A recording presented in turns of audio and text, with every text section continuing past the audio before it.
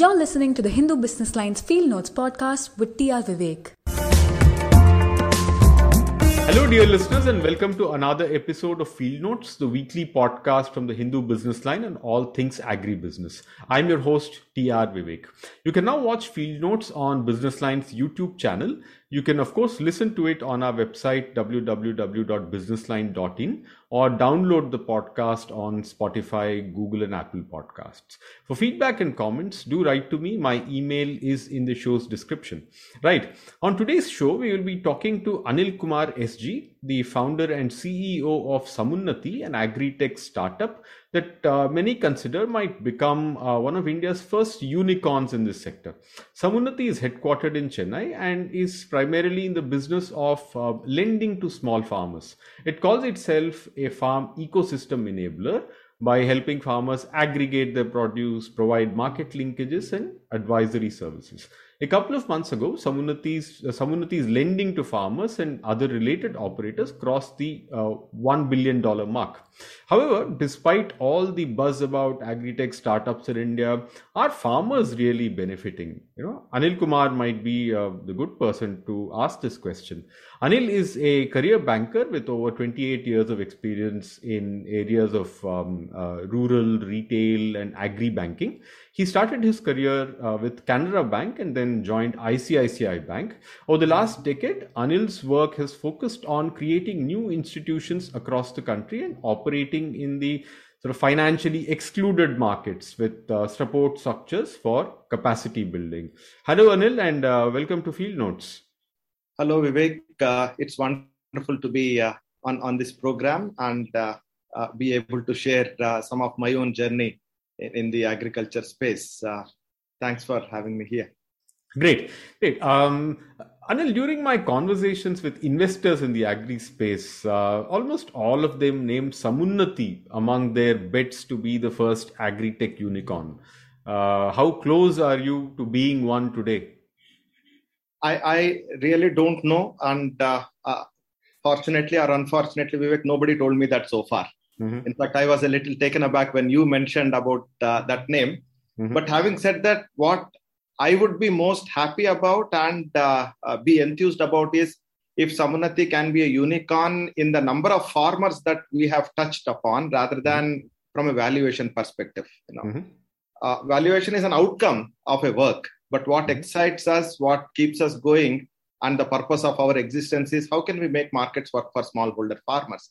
Mm-hmm. And if Samunnati, I would not say if, when Samunnati reaches $1 billion mark in terms of, $1 billion number in terms of number of farmers that we have, reached out to, is when, we have done something meaningful, I would say. It is still 1/10 of what the whole population is in the world. Yeah, but sadly, we may not have as many farmers, for you to reach that number. World, I would say, right? Okay. Or families.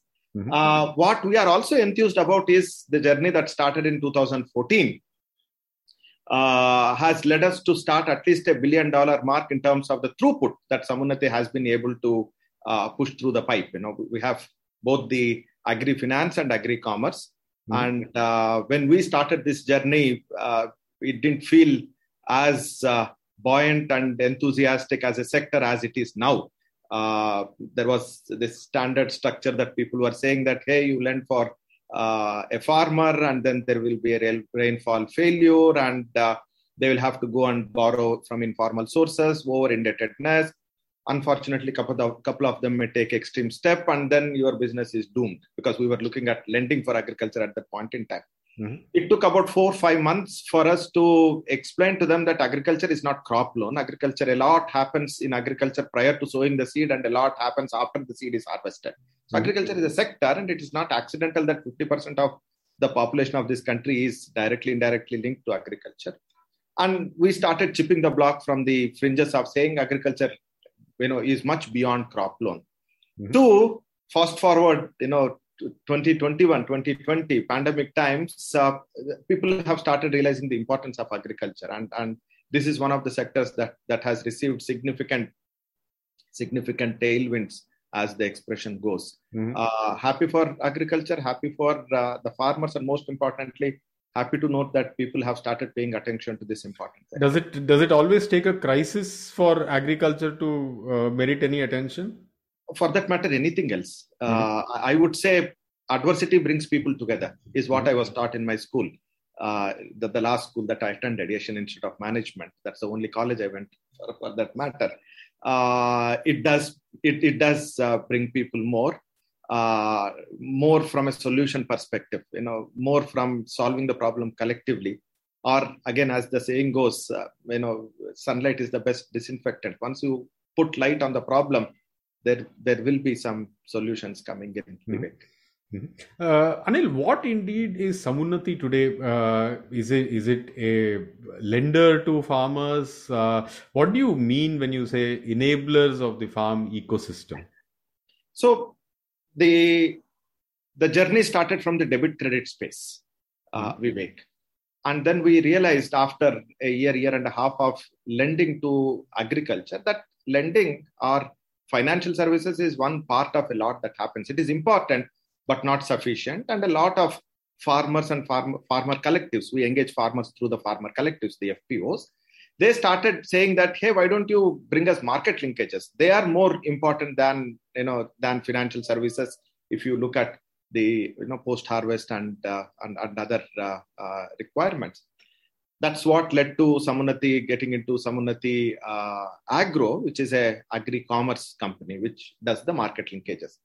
Since we work a lot with farmer collectives, we had the option of working with a handful of matured entities or working with a large number of small and regional players, which require a lot of institution building as well as support structure. So we felt working in this large space is better, so that we can grow together, and which is what Samunnati is all about.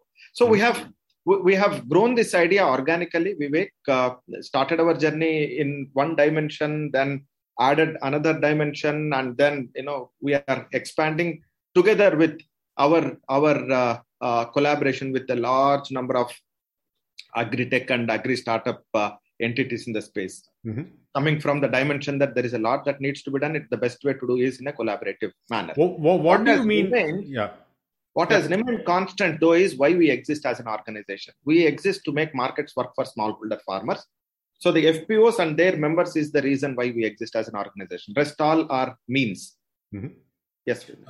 What do you mean when you say market linkages? Could you explain what is that and what do you do in terms of linking? So there are two dimensions of market linkages or market access that the farmers look at from the activity called farming perspective. One, how do they buy what they buy, the inputs and other requirements. How do they sell what they have produced, the output requirement. If you take an individual farmer, that individual farmer has access to the retail most part of the input value chain and the first step in the output value chain, right? So, I heard in one such event that farming and farmer is the only activity where you buy retail and sell wholesale. That's exactly what happens. When you go to the retail most part of the input value chain, all the other layers would have added their cost, and then what the farmer buys in the little quantities is what they will have to pay. Can we aggregate the demand through their collectivization, through aggregation? That is what our AMLA approach is: aggregation, market linkage, and advisory services. Can we make these 500 farmers come together, these 100 farmers come together as their collective, and then place an aggregated demand? The moment you aggregate the demand, you need not necessarily go to the retail most part of it. You may go to the next wholesaler or a large dealer. And in some cases, you're talking of the input side, right? Input side. So Vivek, whenever a farmer is looking at buying their seeds, for example, or their pesticides, crop protection chemicals, or equipment, so they will have to go to the local seed shop or a fertilizer pesticide shop and then buy whatever little quantity that they would like to use for their field. As against that, aggregate the demand as a farmer collective, because you are coming together, and instead of placing, say, if it is a crop protection chemical bottle that you are looking at buying, 100 people would require one bottle each, means 100 bottles. So for those 100 bottles, you may want to actually be required to go to a wholesaler. And if this 100 becomes 100,000, then you may actually want to go to the manufacturer of that. Mm-hmm. And in order to reach out to these other players in the value chain like wholesalers and manufacturers, a farmer on his own would not be able to do, because they don't have the working capital to place the order for those large quantities, or two, the retail shop of an input seller knows me as an individual farmer, and at times I may also get credit from that shop. Mm-hmm.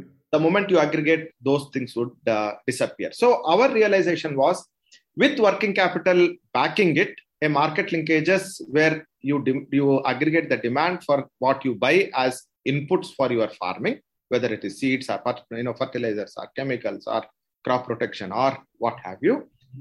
Then two things would happen. One, you would be able to access quality inputs. Two, your cost of accessing also would come down because there is an aggregated demand. Mm-hmm.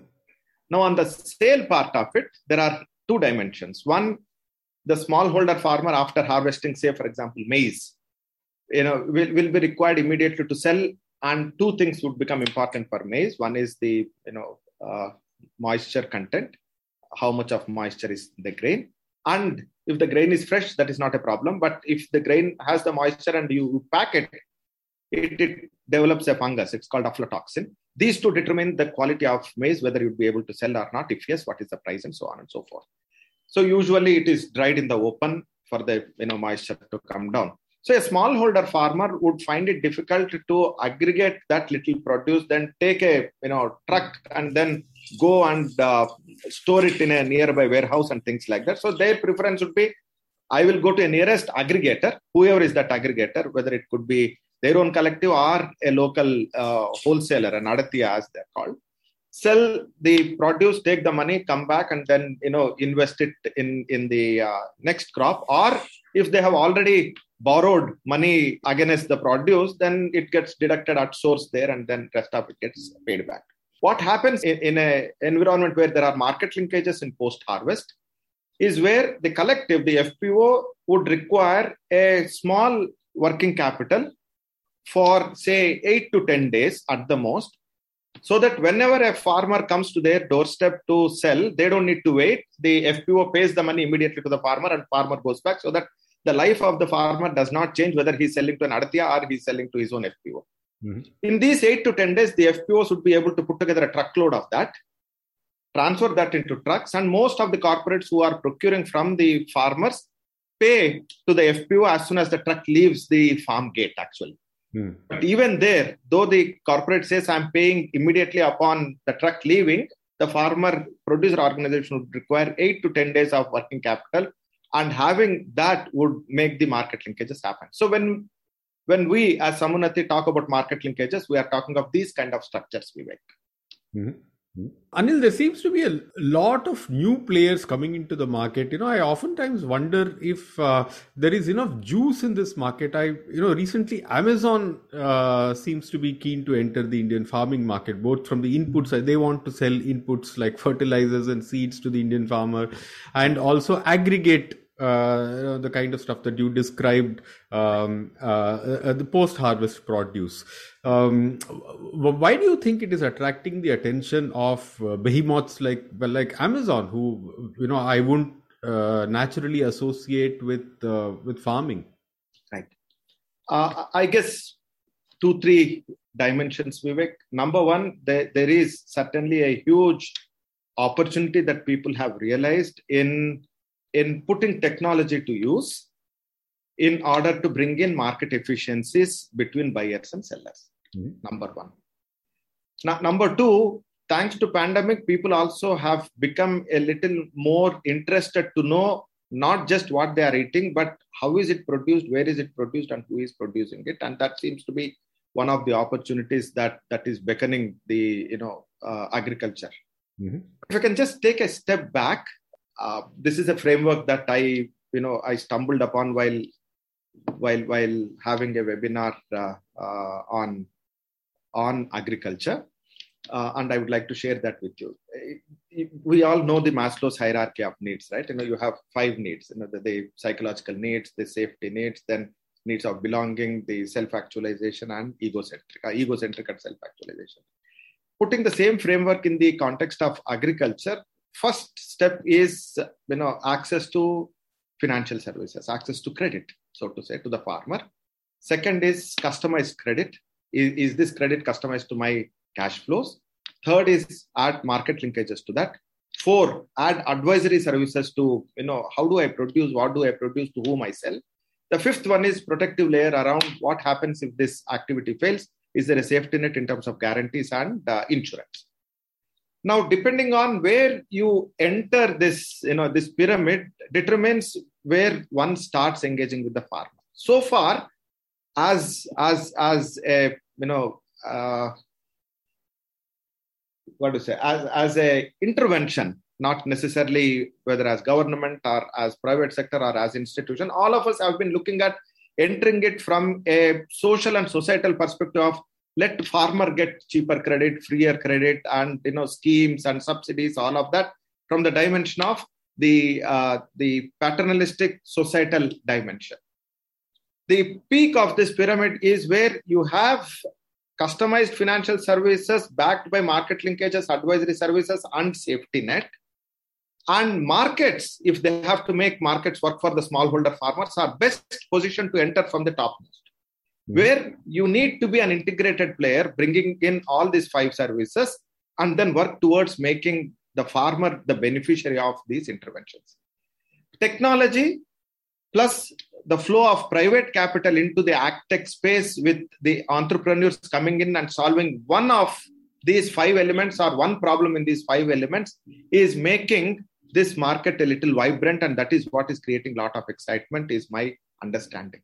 Because there is an ability to get satellite images, there is an ability to use a spectrometer for quality testing, there is an ability to provide information for some of the insurance products that can be structured. Then there is an ability to capture and digitize the farmer records, so on and so forth. There is an ability to remotely monitor a input shop should one shop come up in the place. Plus the smartphone and other apps that are showing how large number of people can be reached out using technology. And this indeed is a huge unmet demand. And the market is pretty virgin from that perspective for many of these technologies to add value. This is my hypothesis. Maybe right, maybe wrong, I don't know. But that brings to mind 2 questions. One is that how difficult it is to make farmers pay. Already, we talk about farmer distress. How are all these things, satellite imagery or spectrometers, who is going to pay for this? Ultimately, is it me, the consumer? And does that mean that I am not paying the real price for the food that I consume? How will these things be monetized? Or will it be the farmer? After a few years, all these high-tech companies will tell farmers, now boss, it is time for you to pay for these services. Is that going to happen? And B, is all of this making any difference to the farmer's life at all? 2 dimensions, Vivek. One, the first part of your question, who will pay for these services, or more importantly, whether farmer pays for these services or not. Wonderful question. Thank you for asking that. Any service where the farmer does not see a tangible benefit here and now in terms of more cash in the pocket, they would not pay for those services. The standard example that we can look at is there are 2 AIs. One is artificial insemination. Second one is artificial intelligence. Artificial insemination makes the cow that the farmer has pregnant, then it gives calf, and then the cow starts giving milk. Selling the milk puts some money into the farmer's pocket, and hence the farmers are ready to pay that 150 rupees for a shot of the artificial insemination to impregnate the cow. And the paravet who does that is taken care of so that process happens without failure. The moment we say artificial intelligence, I will tell you the NPK in your soil, and then the moisture, and then all of that, and you do all of this, eventually your yield will go up by 6%, 10%, and then the difference in the 6% and 10% is the benefit that you have eventually. But pay me now, the farmer does not pay. So my understanding of having spent close to 22 years with the farmers and agriculture space in my 30 years of banking is tangible benefit, farmer pays cash. Intangible benefit, farmer does not pay cash immediately. Hence the second question, then who will pay? Now, who is getting benefited out of it? Let us look at that first, right? If, for example, the risk associated with farming as an activity comes down, who is the beneficiary of it? In my view, the lenders are beneficiaries of it. Because the ability of the farmer to pay is directly proportional to the outcome of the activity that the farmer has invested in, right? By reducing the risk, can we look at paying for that service? Because in a way, my portfolio is getting protected on account of reduction in the risk of the activity. Satellite imagery, for example. Why do you require satellite imagery? From a lender's perspective, you require it for two reasons. One, end use of money. Has the money gone into farming or has it gone somewhere else? Because your ability to see whether the crop is standing gives you the comfort that no, the money that the person has borrowed has indeed gone to the farming.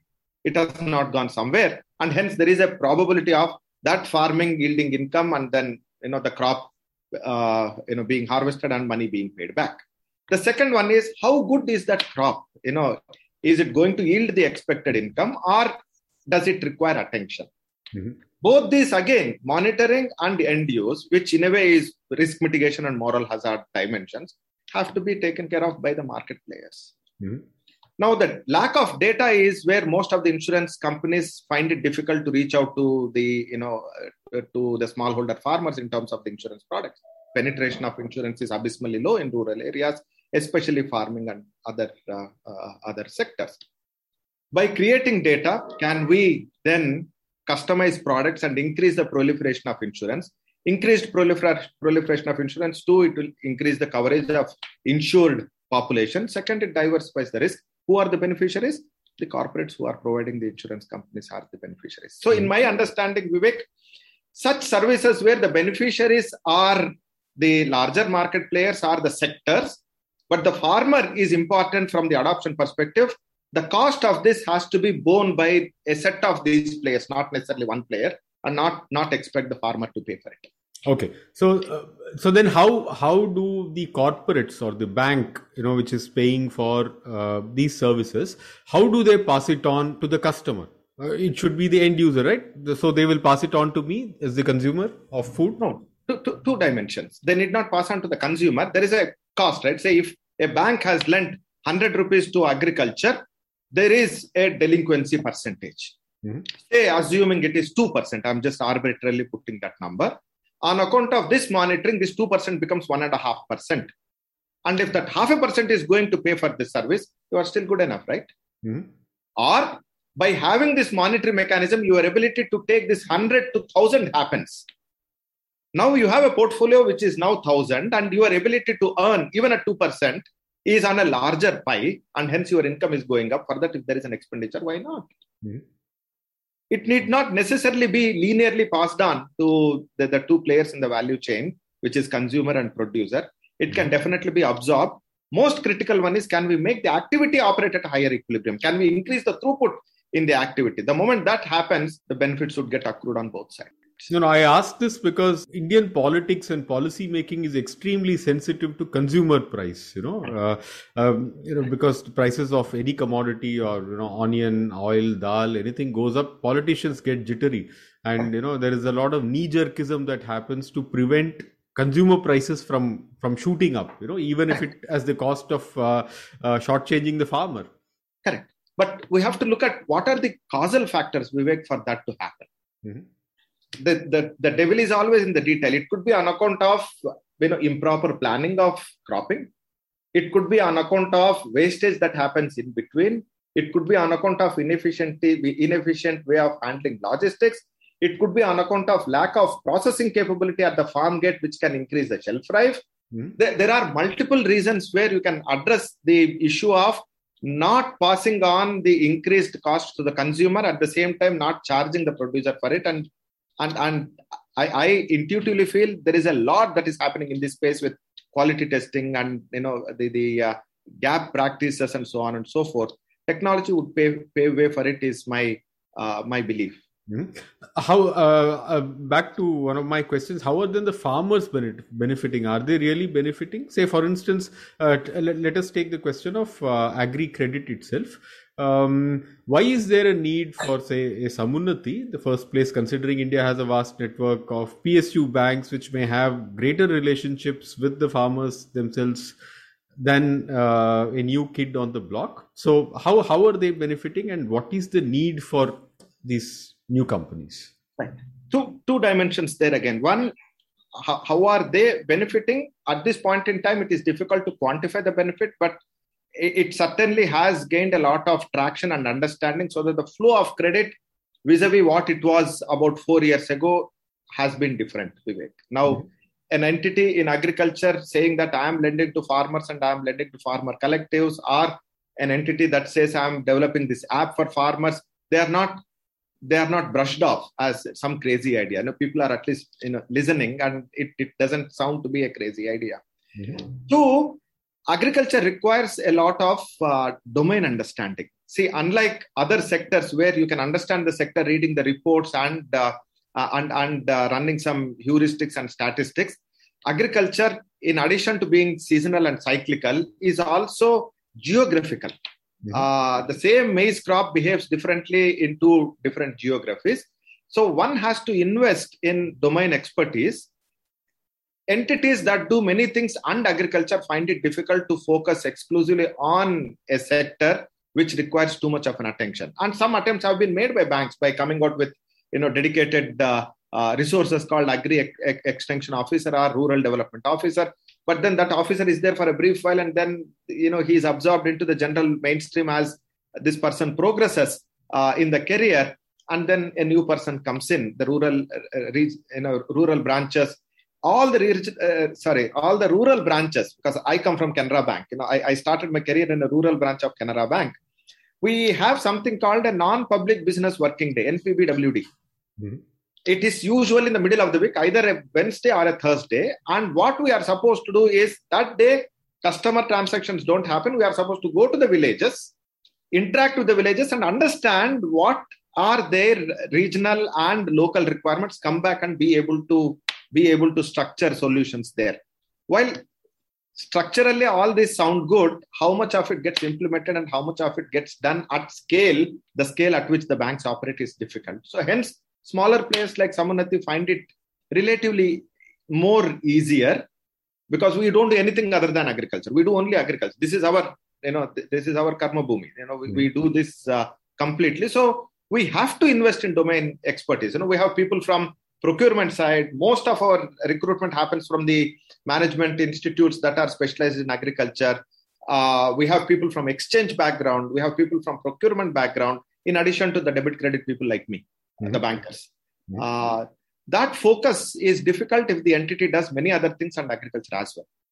The green shoots that we are seeing in the last 1.5, 2 years is a lot of these large institutions, DFIs, large NBFCs, as well as banks are looking at co-lending structures through specialized entities like ourselves. And you are also seeing multiple lenders coming into the agriculture, which was not the case when we started. We were maybe the only one. Ananya was there before us.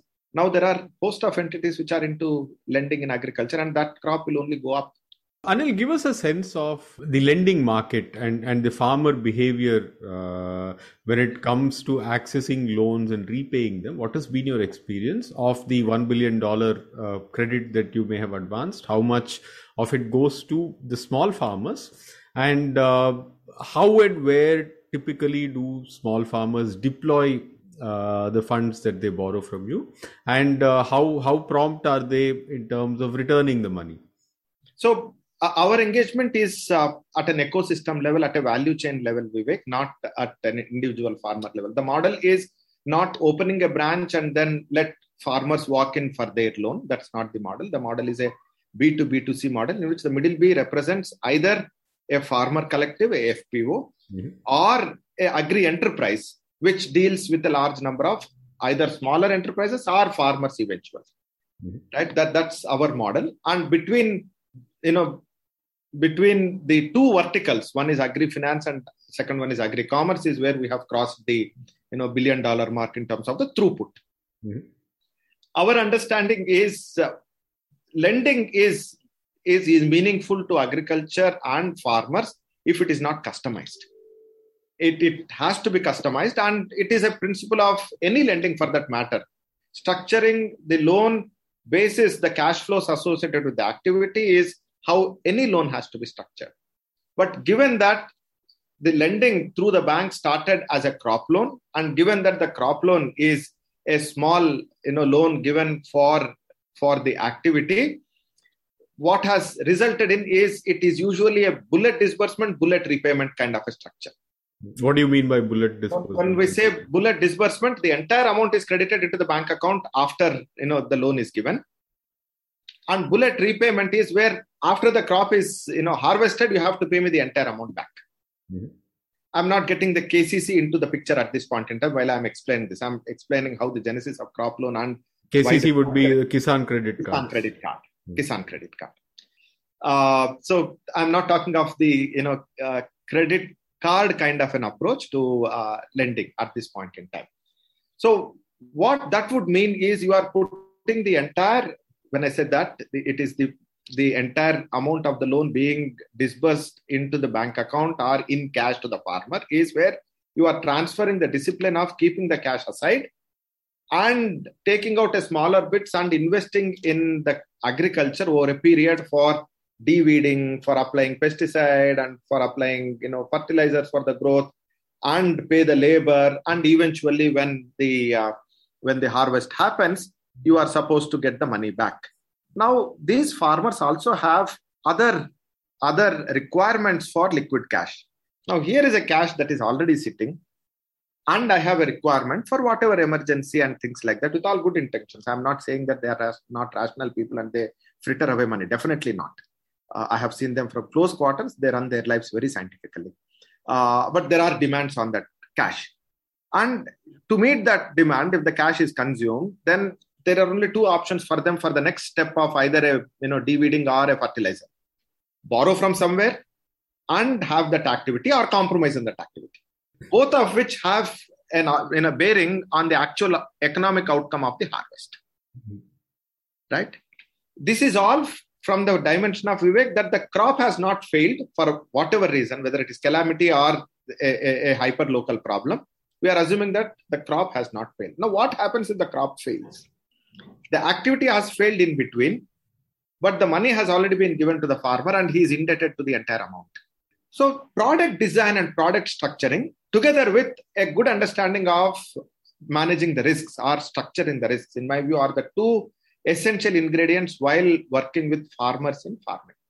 Mm-hmm. That is why our realization that market linkages are important also stems from the fact that the moment we get into market linkages, then you become a partner in the process. You become partner in the activity. You are an internal player in the value chain. There was a beautiful note that Calvert Foundation had come out in 2014 that helped us a lot in terms of designing our own thinking on how to engage with lending in agriculture. And that note clearly says, it is by Calvin Miller, that an internal player in the value chain has a better appreciation of how to engage and manage risk better than an external player in the value chain who is sitting on the fence and taking the collateral as a risk mitigant. Mm-hmm. So we are an internal player in the value chain. The moment you are an internal player in the value chain, then the outcome of the crop becomes as interesting to you as anyone else. So how do you ensure the output, or that the money that you have advanced is not used for other purposes? Our typical structure, Vivek, is for the purchase of seeds, inputs and fertilizers, we actually give a working capital term loan for about 3 months to a farmer producer organization, mm-hmm. to buy these inputs in bulk before the season and stock it in their input shop for their members to come and buy. There are 3 kinds of sales that happen: cash sales for non-members, cash sales for members who don't have credit history, and credit sales for people who they feel are comfortable. But that call whom to give on credit and whom not to give is a call that is taken by the FPO, mm-hmm. by their organization. Mm-hmm. Whenever the produce is harvested, it is the FPO which does the procurement again. In the ideal state, when the FPO can do everything, all FPOs don't do all these activities. Some FPOs say, I will only sell inputs and I have nothing to do with output. Some FPOs would say, I will just do output, I will not do anything with the input. So there are multiple combinations of the preferences of each of the FPOs. I'm giving you a typical example. If the FPO were to do all these activities, the ones that are procuring in the procurement have to do the quality assessment, and then those customers who have taken inputs on credit, their payment would be deducted from the payment that needs to be made from the harvest. So it becomes like a salary deduction, right? You have to pay the monthly salary. You have already taken an advance. You deduct it upfront and pay. They, for the second season, next season, will naturally come back to take the inputs. They are not investing from the money that they have got from the harvest, right? They are investing from now for the future activity. That cycle will go on. After that, the FPO can store and sell. Store, do a little bit of primary processing in terms of taking out the sticks and stones, the foreign particles that they are called, and then sell to respective people in wholesale. The value addition that can come in later, if I can do a little bit of future thinking, is where the FPO becomes a processing space where they also get into secondary processing, not tertiary, secondary processing, and have the ability to supply different qualities and grades to different corporates who require them and start making the delta. All those are the opportunities that the FPO has so as to start paying dividends to their members at some point in time. And there are shining examples of few entities that have done it. Mulknoor Cooperative in Telangana is one shining example where they do that. Amul, of course, is a wonderful example. But Sahyadri seems to be doing terrific. Sahyadri guys are doing a fantastic job. They are an inspiration to many of us.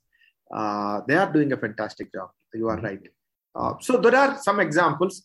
Can we cross-pollinate these things over a period? That is why Samunnati's option to work with smaller entities is also from the dimension that these are malleable, ductile. You can actually make them adopt to newer practices and show what they can do to their members and then become relevant to their members as collectives. That's the idea. And it is a journey, Vivek. It has been only 5 years since we started. Last 3 years for the sector have been great. I would certainly see next 5 years for farmer and sector. Maybe in 2025, if there is an opportunity to talk to you, I would be able to give example of how this has resulted into more money in the farmer's hand, tangibly. Today, it is an expectation. Look forward to that. Thank you, Anil, for joining us on Field Notes. And until we meet next week, goodbye and God bless. Thank you.